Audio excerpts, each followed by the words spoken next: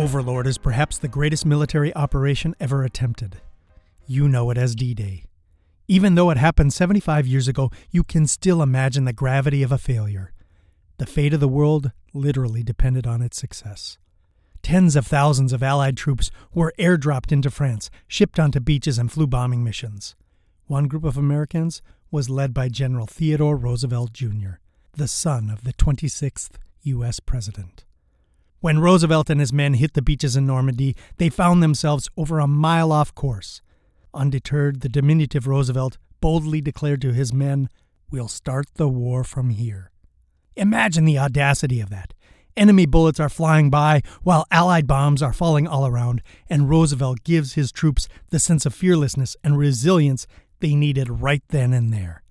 More than that, he gave them confidence.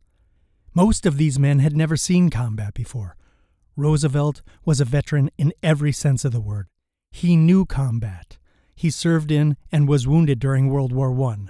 His 56 years gave him credibility and the experience that couldn't be questioned. Maybe he had his doubts, but he didn't let anyone around him see or hear it. The troops responded and won the day by taking the beachhead in under an hour. In the world of leadership, you will face disruption. Things won't work out the way you planned. Plan A will need to be scrapped. Plan B will need to be modified. Will you face those challenges with the grace, confidence, and boldness of General Roosevelt?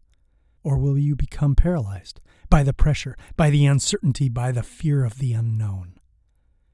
Roosevelt's tenure in France was short. We lost him a month later to a heart attack. Maybe D-Day or the following days took its toll on him, but he never let anyone see it. And who knows how many Allied lives he saved with his agility, resilience, and calm under pressure.